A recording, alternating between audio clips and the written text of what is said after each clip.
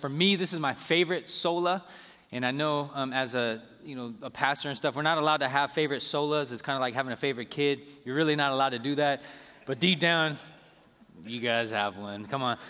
So for me, this is my favorite sola, and the last couple weeks, Larry's been preaching on the source of our salvation. It comes from grace alone, which means God has to give it to us, and there's also faith alone, which means we can't do anything to earn it. There's no works involved in this. God gives not only his grace of salvation, but the faith that we exercise to believe the gospel, and all of that is the source. But today what we're actually going to be looking at is not the source, but the object of what saving faith is. Because your faith, no matter what your faith is in, your faith is only as good as the object in which you place it. And what I mean by that is no matter how intensely you believe something or how passionate you are about something, all of that stuff does not matter if the object of your faith is weak.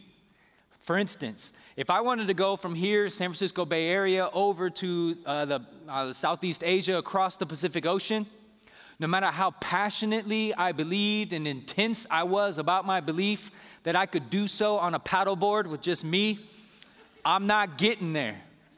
And it does not matter how intense and passionate I may be, I'm not getting there. But if I actually placed my faith in something else, like the airlines, to actually fly me over to Southeast Asia, I actually have a greater likelihood of getting there. And so as you can tell, wherever I place my faith, whatever the object of my faith is, which is going to the Pacific Ocean, me on a paddleboard or me on an airline, that's the goodness or the strength or the quality of my faith is its object. And so today what we're going to be looking at is the fourth sola, which is solus Christus, which is Christ alone, the object of our faith. And no matter how intensely you believe something, no matter how much passion you have about something, if the object of your faith is small, your faith will be small. But if the object of your faith is big, and the object of your faith is great, and the object of your faith is all-encompassing, then your faith will be those things as well. Does that make sense to you all? Because that is important. People are hung up on this concept of faith. I have a weak faith. I have small faith. My faith is wavering. And I'm trying to help people. If your faith is wavering, if your faith is small, if your faith is weak, it's because the object of your faith is those things. And so we need a bigger object. We need a bigger Christ. We need to know him more intently, and we need to know him more fully. And we need to grow in the grace and knowledge of the Lord Jesus Christ, as 2 Peter 3:18 tells us. So solus Christus means this. It means that Jesus Christ is the only Savior of sinners, and his sacrifice is sufficient to cover all of our sins. Solus Christus means Jesus Christ is the only Savior of sinners, and that his sacrifice is sufficient to cover all of our sins. And we need to pray to ask God to help us, because this is big. So God, would you do exactly that? God, would you pour out your Spirit in abundance in such a way that we would have the mind of Christ, that our hearts would be softened to the things we hear. God, would you grant us eyes to behold your glory? Would you grant us ears to hear the gospel? And God, would you grant us a willingness to obey, to believe? And God, we pray that what you would do this morning is meet with us in such a powerful way that our joy would be filled.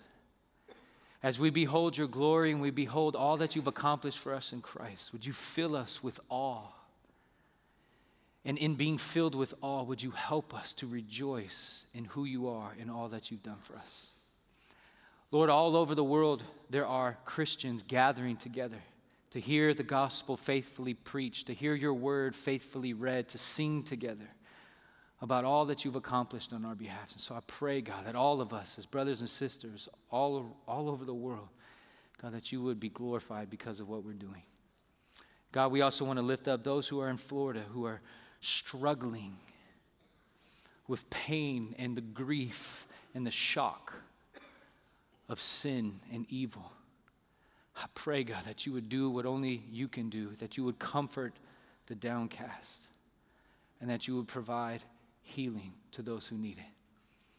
So God, help us to be faithful people who will pray for those who are weeping and to mourn with those who mourn. So God, would you do these things and even more than we ever thought or imagined, for your glory and for our joy, in Jesus' name, amen.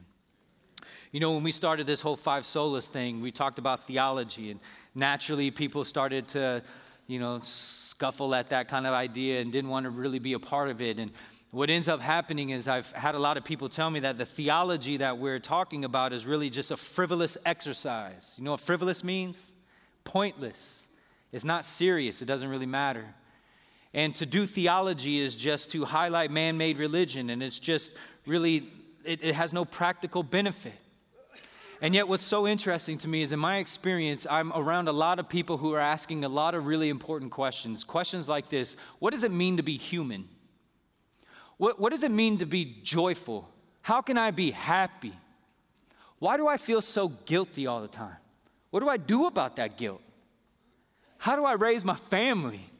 How do I quit being a jerk? Things like that.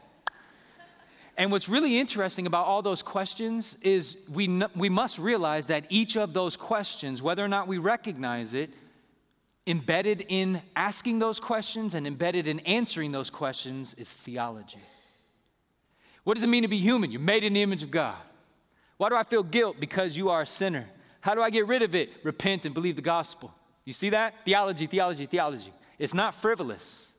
This is application. This is important. It's going to help you come tomorrow. And so I think this is important because people are asking questions. You know, at the time of the Reformation, people were asking questions all the time. They had two really, hot button topics that they really wanted to talk about, namely this: how do sinners get right with God? You see, at the time of the Reformation, everyone knew that they were a sinner. Everyone knew that death is real. The average lifespan was like 27 or something like that. Everyone was dying. And so they knew, okay, wait a minute, this is important. How do sinners get right with God? And so there was a lot of answers. The humanist Renaissance movement gave a bunch of answers. Some of those answers were, what we need to do is go back to Aristotle and Plato, which was recently discovered, and we need to see what they say there.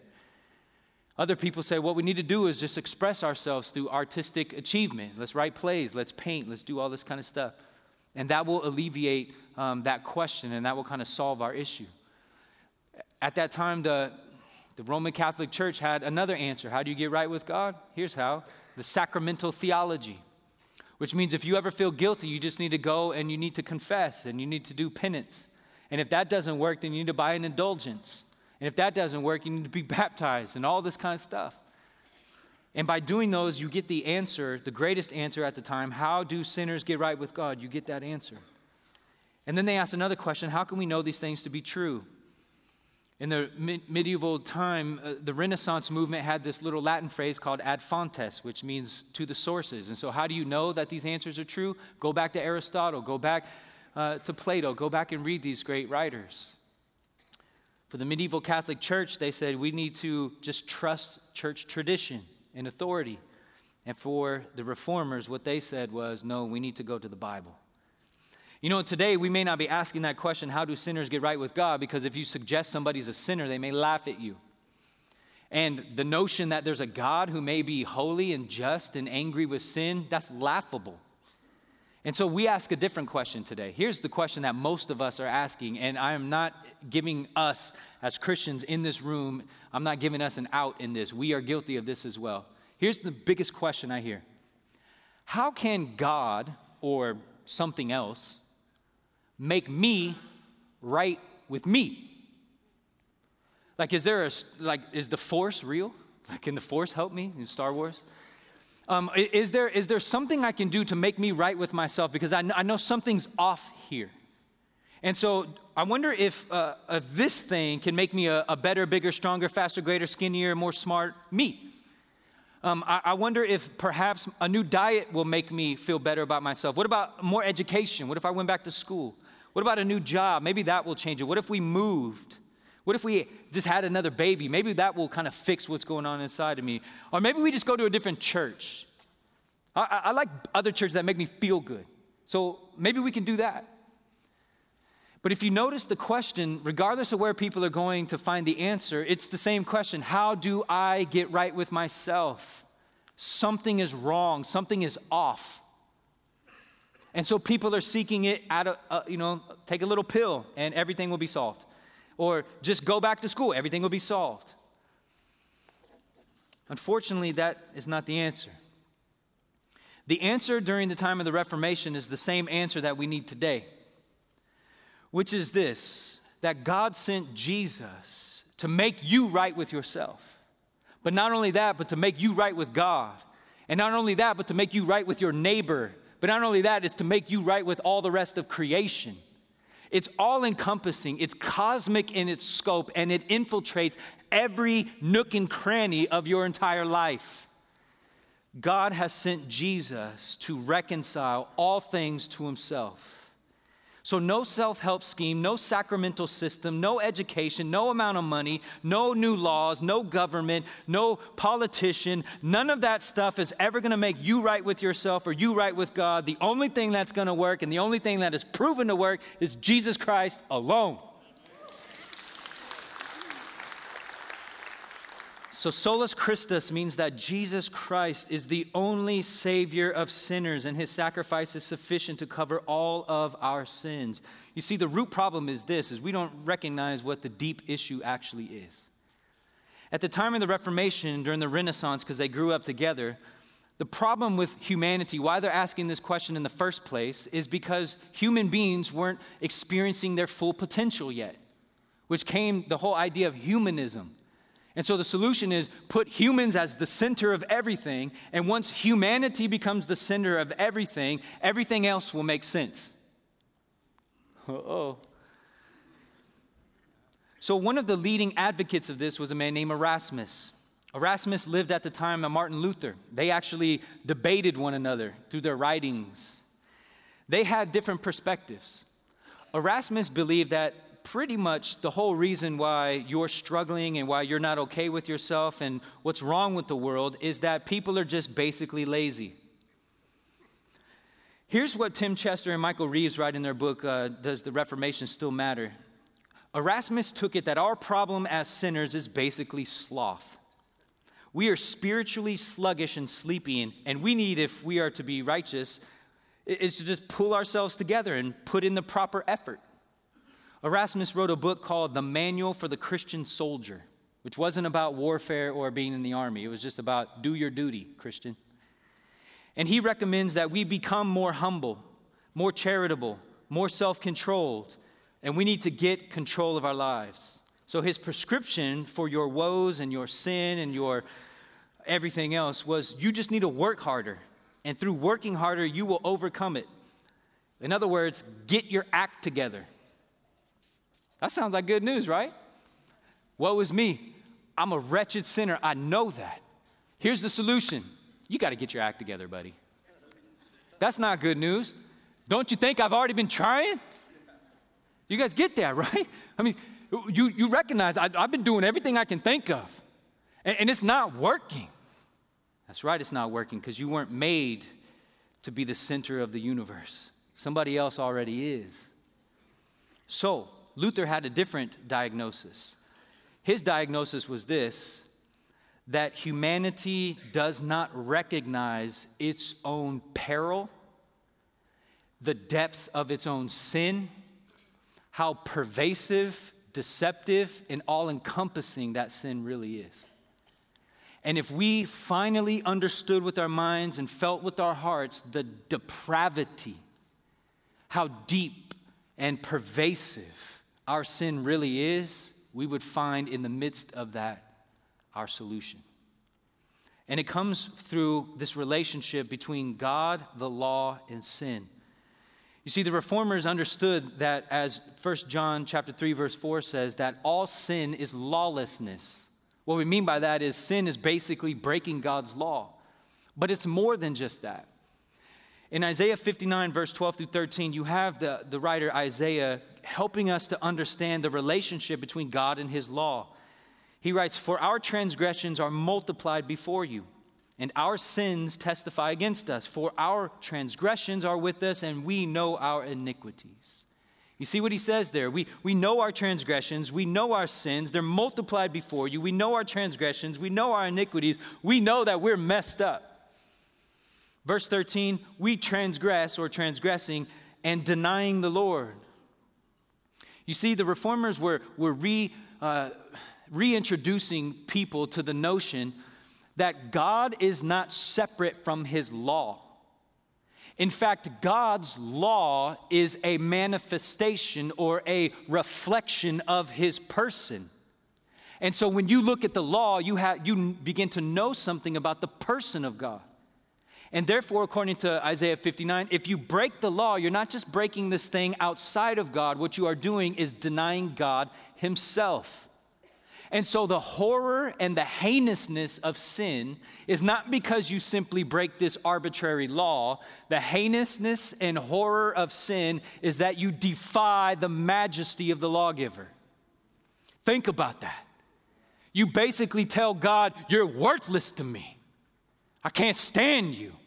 And you and I all know the difference. If you tell your kid, take out the trash, and they say, I will not, you will be upset with them. But if they come to you and say, I hate you, I don't want to look at you, I can't stand being around you, you're upset with them in a whole different way. Are you not? Because they've gone from your commands to your person. That's different. And sin is defying the majesty of the person of who God is. That's why Paul writes in Romans 3:23 that we have to recognize the words that he says. He says this, for all have sinned, okay? Everyone has broken God's law. But then he uses this little phrase, which I think is so important, and fall short of the glory of God. Fall short of the glory of God. Now, we would assume that it would say, and fall short of a standard. It's not what that says. What it says is you fall short of the glory of God. What is the glory of God? To put it simply, it's this: the infinite worth of who God is. Just think of it like that. When you think of the glory of God, it's the infinite worth of God and how beautiful that is. And so what Paul says is we all have sinned. We all have defied God. We all fall short of God's glory. In other words, we all look at God and say, you are worthless to me. I don't value you. I don't treasure you. You're nothing to me. We all do that. Whoa.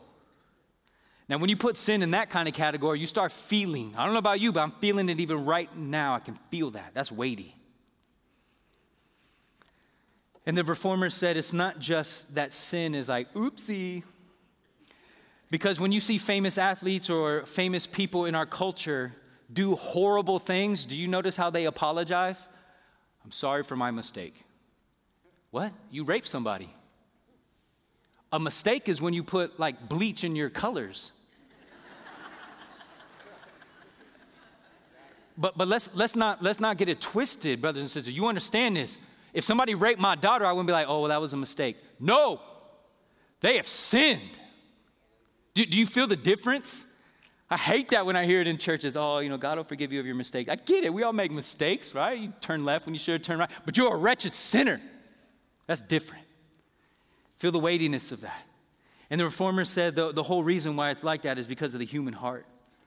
The human heart is messed up beyond what we even thought.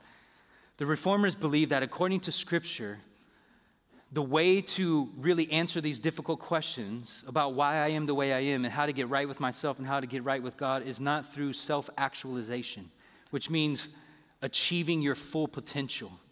The deeper, more pervasive issue, they said, was the wickedness of the human heart. You see, in the early 20th century, a philosopher and psychologist, Abraham Maslow, he taught about self-actualization. And here's what he taught. He taught that self-actualization was the remedy to the woes of humanity. He taught that you could achieve self-actualization through being creative, independent, and spontaneous.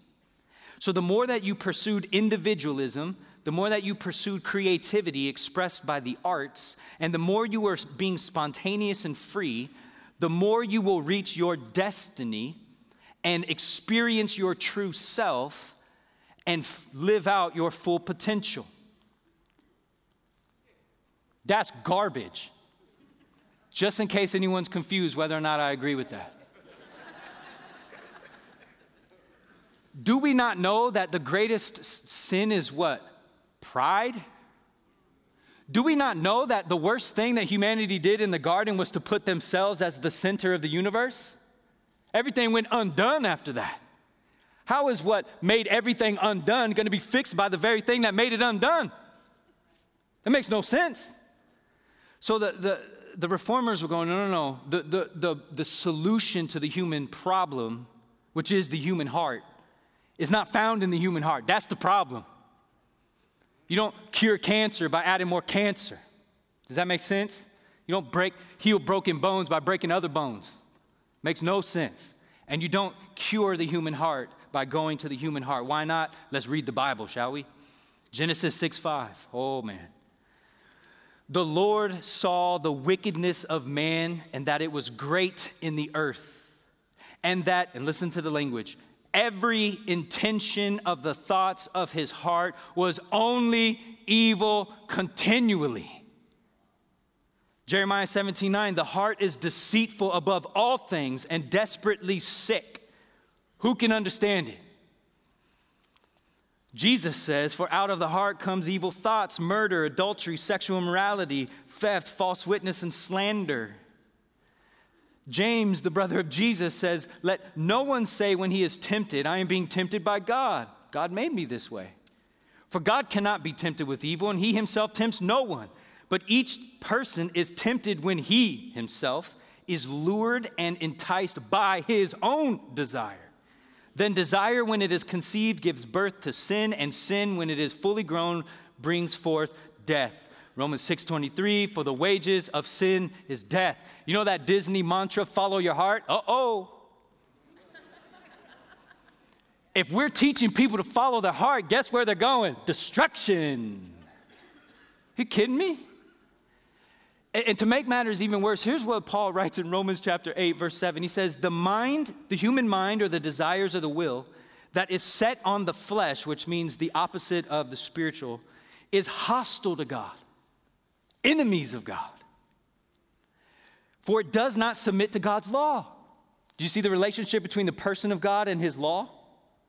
If you don't do the one, you hate the other. And then he says, indeed, it cannot. Those who are in the flesh cannot please God. That is sobering. You mean if you're not in the spirit, if you're not saved, if you don't have Christ in your life, you can't please God? Yes, that's exactly what the Apostle Paul is saying. You have no shot at pleasing God. You can't love God. It's not that you won't or you don't, it's that you cannot. Stronger word. So Martin Luther asked the question, thinking about Erasmus and probably in our day too, when people are just telling you, try harder, take this pill, or read this book, and everything will be fixed. Luther asked the question, how shall a work please God if it proceeds from a reluctant and resisting heart? He says, Scripture describes man as so curved in on itself that he uses not only physical but even spiritual goods for his own purposes, and in all things he seeks only himself. So what is the solution? Is it more independence? Is it more creativity? Is it more spontaneity? Can you give your heart a good old spiritual pep talk? What is the solution if the heart is desperately wicked and sick? I'm glad you asked. The solution is that we need a new heart. We need a new heart. We need new desires. Remember James 1, your desires are what lead you to sin and death. So we need new wants. We need to be able to love and please God. How does that happen? Oh, I'm glad you asked that question too. Deuteronomy chapter 10, verse 16. God says, circumcise therefore the foreskin. And you would stop there and you say, wait, what? Circumcise therefore the foreskin, and this is not really anticipated, the foreskin of your heart. And why do you need a new heart? And then look at the rest of the verse. And be no longer stubborn. Or in other words, you're stubborn. You need to quit being stubborn. Okay? So if somebody's stubborn, how do you make them not stubborn anymore? Tell them to quit being stubborn? No. That makes them more stubborn, does it not? Married people? What we need is a new heart. Where are we going to get a new heart from? Deuteronomy 30, verse 6. And the Lord your God, the Lord your God will circumcise your heart. God will do it. And the heart of your offspring, God will do that. I don't know about you, but when I see God will circumcise the heart of your offspring, that encourages me as a parent. I'm going to do the best I can with my kids, but ultimately it's in God's hands. So that, look at the purpose statement. The whole reason why we need a circumcised heart is so that you will love the Lord your God with all your heart, with all your soul, so that you may live. In other words, if you don't have a new heart, you don't get circumcised in your heart, you have no shot at loving and serving God with all your heart, soul, mind, and strength, and you won't live. Romans 2, this is where Paul picks it up. He says, no one is a Jew, no one is a part of the people of God who is merely one outwardly, nor is circumcision outward and physical. But a Jew, someone who's a part of God's people, is one inwardly, and circumcision is a matter of the heart. And look at this, by the Spirit. So now we have the New Testament, the New Covenant is beginning to teach us how we get a new heart. God's going to do it, and when he does it, he's going to do it by his Spirit, because that's how God promised it, according to Ezekiel 11. God says, and I will give them one heart, and a new spirit I will put within them. I will remove the heart of stone from their flesh and give them a heart of flesh, so that they may walk in my statutes and keep my rules and obey them. And they shall be my people, and I will be their God. And he promises even more fully in Ezekiel 36, I will give you a new heart and a new spirit, and I will put it within you. And I will remove the heart of stone from your flesh and give you a heart of flesh, and I will put my spirit within you. And look at this, and cause you to walk in my statutes and be careful to obey my rules. So what God promises is, look, I recognize that your heart is wicked and you only think about evil stuff. I get that. But I'm not going to sit idly back and just watch you just wallow in your own filth and do nothing. I'm going to do something. And what God promises is, I'm coming. And when I come, I'm going to circumcise your heart. I'm going to give you, for the heart of stone, I'm going to rip it out. I'm going to give you a heart of flesh. So no longer are you hard-hearted towards me, but you're going to be tender and soft towards me. And when you get that new, soft, tender heart, you're going to be able to love me and serve me. And I'm going to give you the Spirit so that you will be able to walk according to my commands, and you will obey me. Man, those are big, rich promises. And Jesus picks it up in John chapter 7. Whoever believes in me, Jesus says, as the scripture has said, out of his heart will flow rivers of living water. What in the world is living water? Verse 39, Jesus said this about the Spirit. You see, when the Spirit circumcises your heart, you're going to be filled with the Spirit, and out of the heart will no longer come evil and wickedness and theft and sexual immorality. What will come out of the heart is the Spirit. That is a great truth. That is a great promise. So much so that when Peter was meeting with the church leaders in Acts 15, he talked about the same thing. Verse 7, he said, you know what? These Gentiles, they heard the word of the gospel and they believed. Verse 8, that God gave them the Holy Spirit. And then verse 3, and God has cleansed their hearts by faith. That's the connection. When you hear the gospel, God cleanses your heart by the Spirit.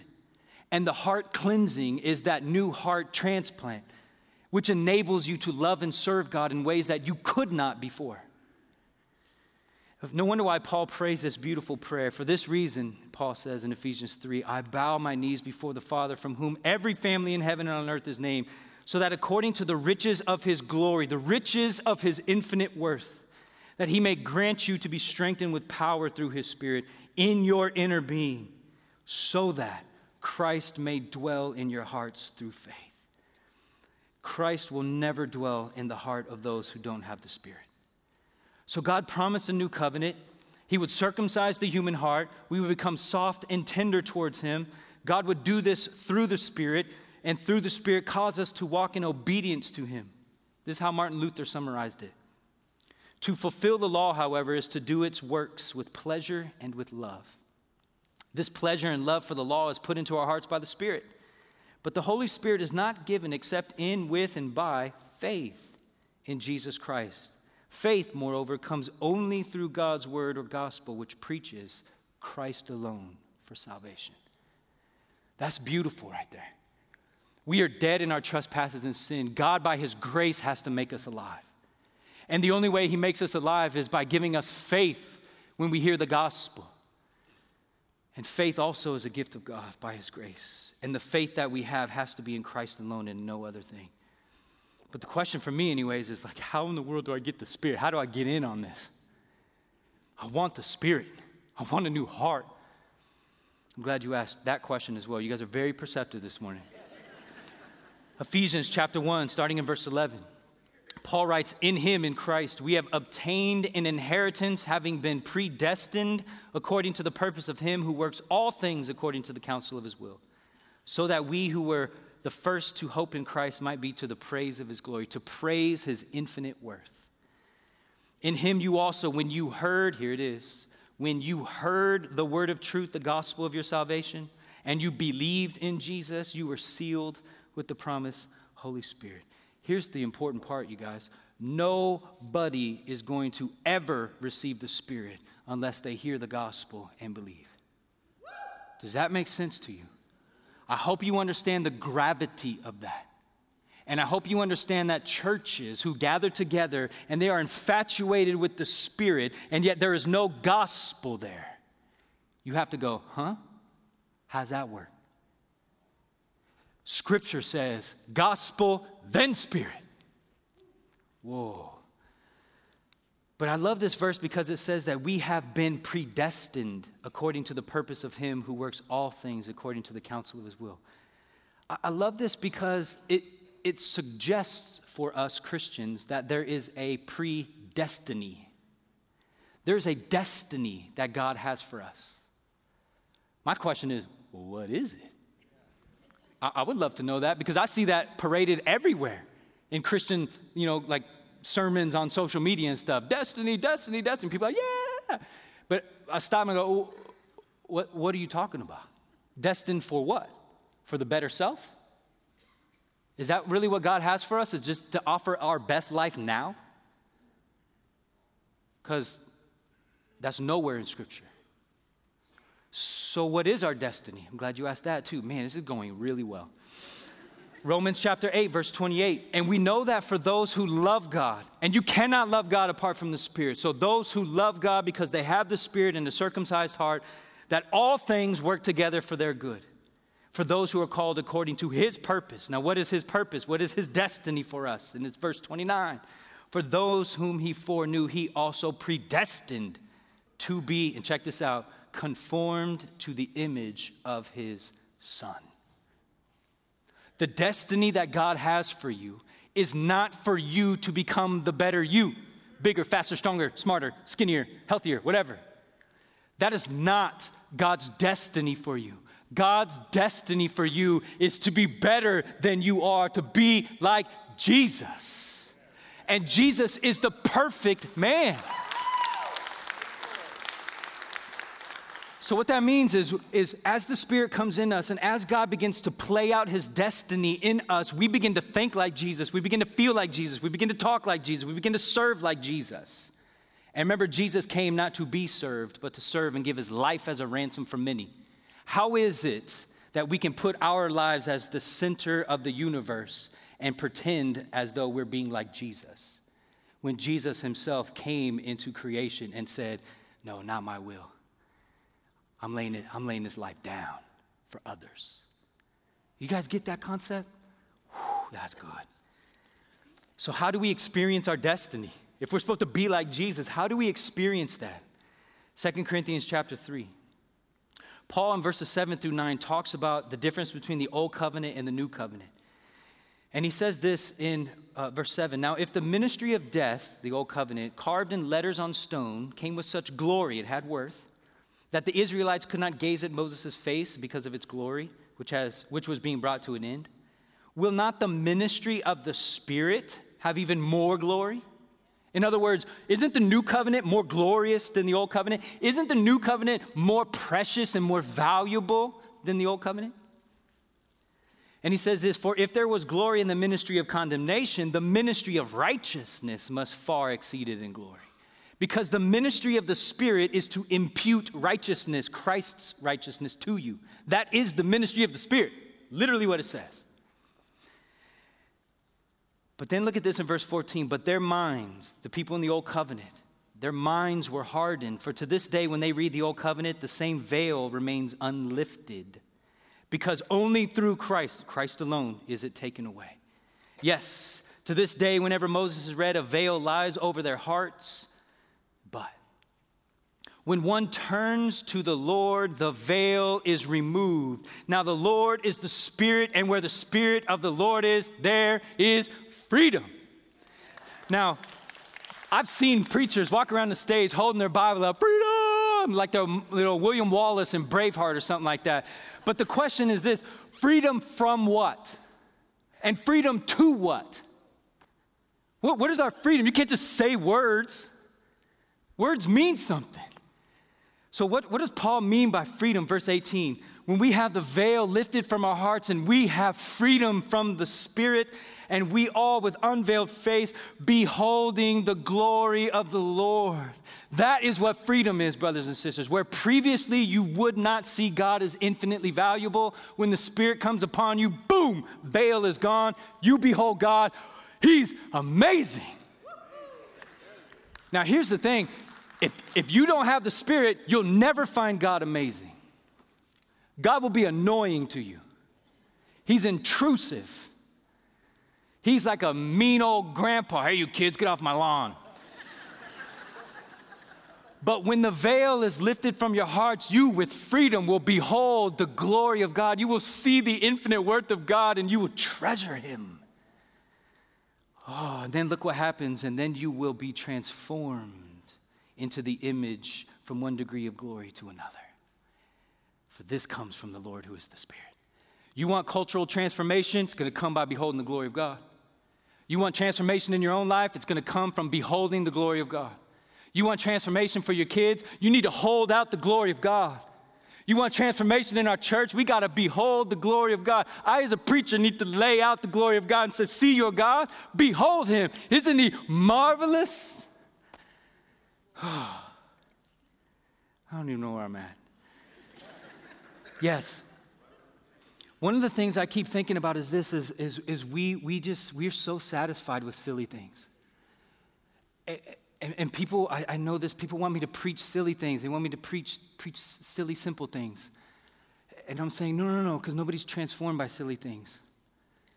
Like how to be better this and better. No. You're transformed by beholding the majesty of God. And so I'm praying that God would stir in your hearts such an affection for him that it will outweigh and surpass and just completely engulf all of those other pleasures of this world, and you will find Christ more glorious and more satisfying and more of a treasure than anything else. And that's what we need to pray for. Because according to 2 Corinthians chapter 4, verse 4, it talks about unbelievers. It says this, that in their case, the God of this world has blinded the minds of the unbelievers. You see, Satan is actively blinding people from seeing what? To keep them from seeing the light of the gospel of the glory of Christ. The good news of the infinite worth of Jesus. Satan is blinding people in our culture from seeing the infinite worth of Jesus and finding him delightful. Verse 6. But God, who said, let light shine out of darkness, remember Genesis 1? He has shone in our hearts a great light to give the light of the knowledge of the glory of God in the face of Christ Jesus. But God has not sat idly back.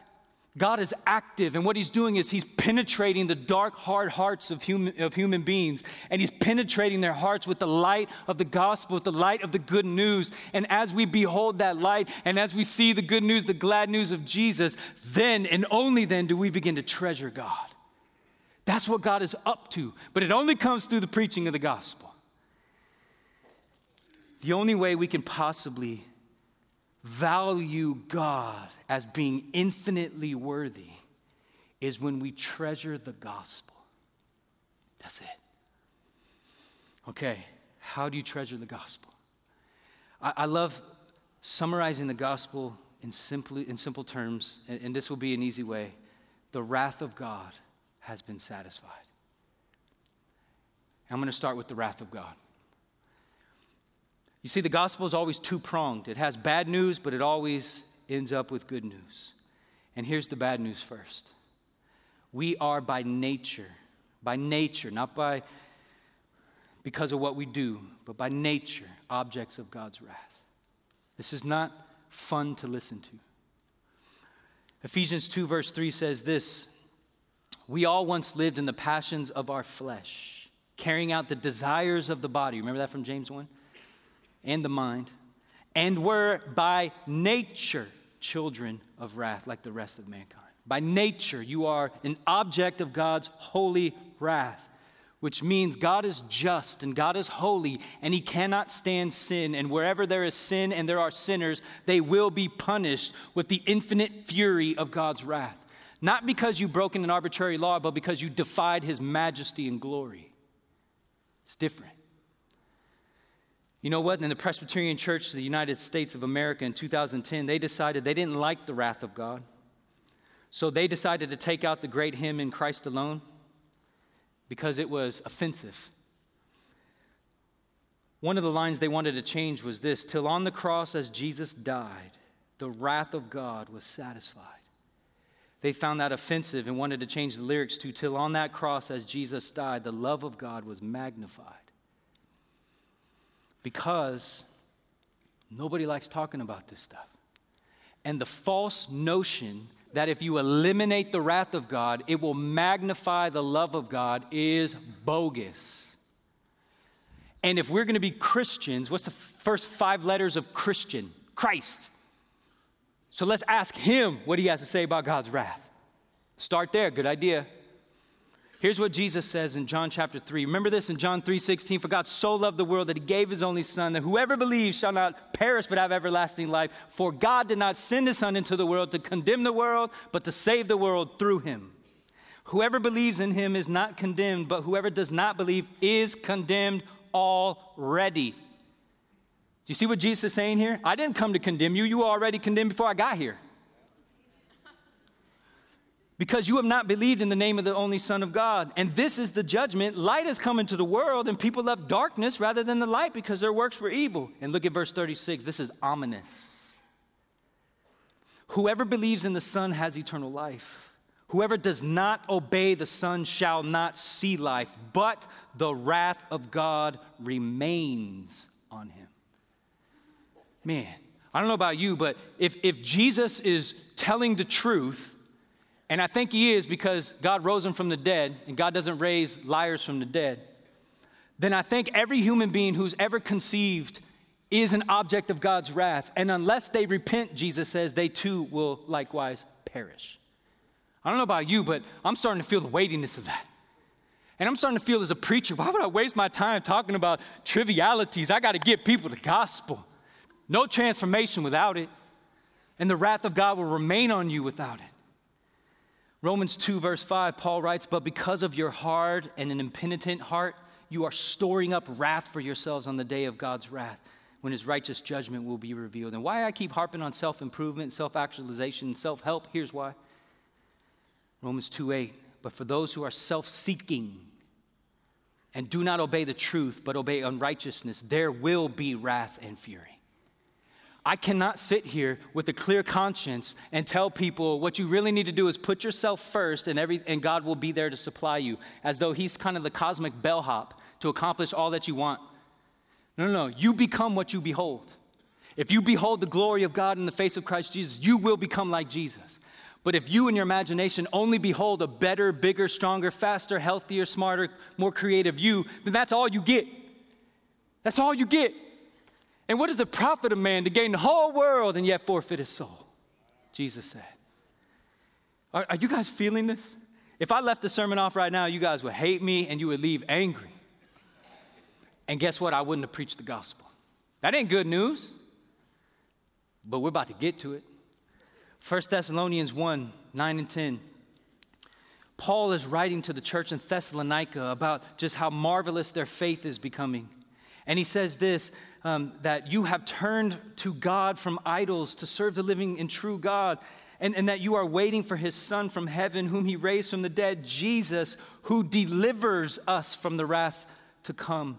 1 Thessalonians 5, 9 through 10, for God has not destined us, there's the destined word, he's not destined us for wrath, but to obtain salvation through our Lord Jesus Christ, who died for us so that we who are awake or asleep, we might live with him.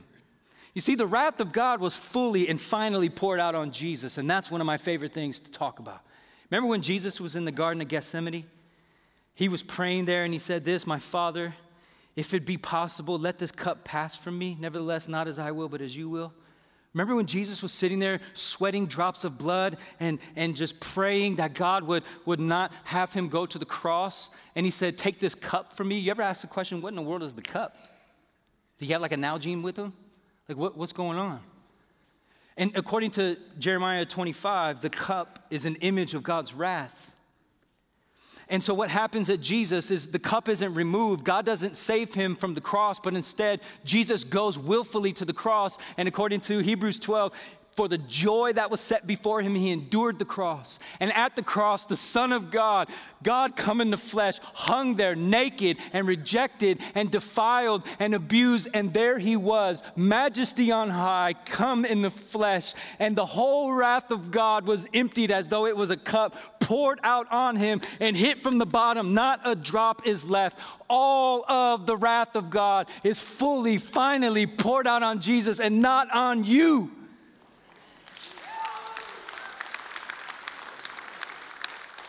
And when Paul writes Romans 5, 8 through 9, it says this, but God shows his love for us, that while we were still sinners, Christ died for us. While we hated God, Jesus died for us. Verse 9, since therefore we have now been justified by his blood, much more shall we be saved by him from the wrath of God. And you have to understand this, that eliminating the wrath of God does not magnify the love of God, but instead, when you come to understand that you were by nature an object of God's wrath, but in the midst of that, God loved you so much that he satisfied his own wrath, not on you, but on somebody else as a substitute, there you will see the love of God magnified. I was once an object of God's wrath. I was once in darkness. I was once blind, but now I'm a child of God. Now I see. Now I'm in the light. That is amazing. Colossians 2, we have to go quickly. And you who were dead in your trespasses and this uncircumcision of your flesh, your heart, God made alive together with Jesus, having forgiven us all our trespasses. How? By canceling the record of debt that stood against us with its legal demands. And this he set aside, nailing it to the cross. Nailing Jesus to the cross. No more debt. It has been paid. And not paid partially. Our salvation is not like a layaway thing where you come and you make deposits over time. Our salvation was purchased finally and fully at the cross and through an empty tomb. It is finished, Jesus said. And I love this, what Andrew Bonar says. In a 19th century sermon, he says this, the cup of God's wrath has been satisfied on the whole in the one person, Jesus. And he presents the empty cup to sinners from all of the world. He sends it around the world through the preaching of the gospel to all of mankind and beckons sinners, come, take it, and offer it to the Father as satisfaction for your sins. Come, fellow sinners, grasp the empty cup, hold it up to God, plead it to the Almighty. You are now acquitted. Don't be anxious anymore. You are saved and blessed if you take the empty cup as your very own. However cold your heart, however dull your feelings, however slight your sorrow for sin, if you take this empty cup, all is accomplished. All is finished. You are finally free. Do not think that you need something else for the anguish of your soul. You have it all in the person of Jesus. Plead the empty cup. Whoa!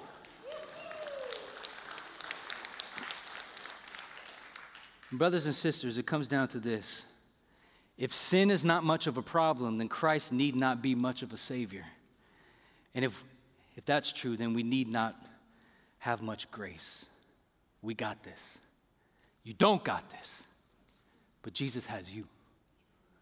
We've been destined to be like Jesus. His sacrifice is final and full. Your debt has been paid. Jesus is risen. All is forgiven. I'm out of time. So, Father, help us, I pray. Because full payment has been made. Sinners have been ransomed by the blood of Jesus. We don't need to do good works to secure your favor.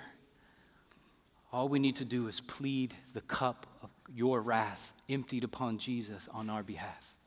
For he who knew no sin became sin for us, that we might become the righteousness of God. The wrath of God has been satisfied. God, you were once hostile towards us and we to you. But because of Jesus, we have been reconciled. And we can be made right with you. We can be made right with ourselves. We can be made right with other people. We can be made right with the universe as a whole. All because of Jesus. So God, help us to pray and help us to live and help us to sing these truths for your glory and for our joy.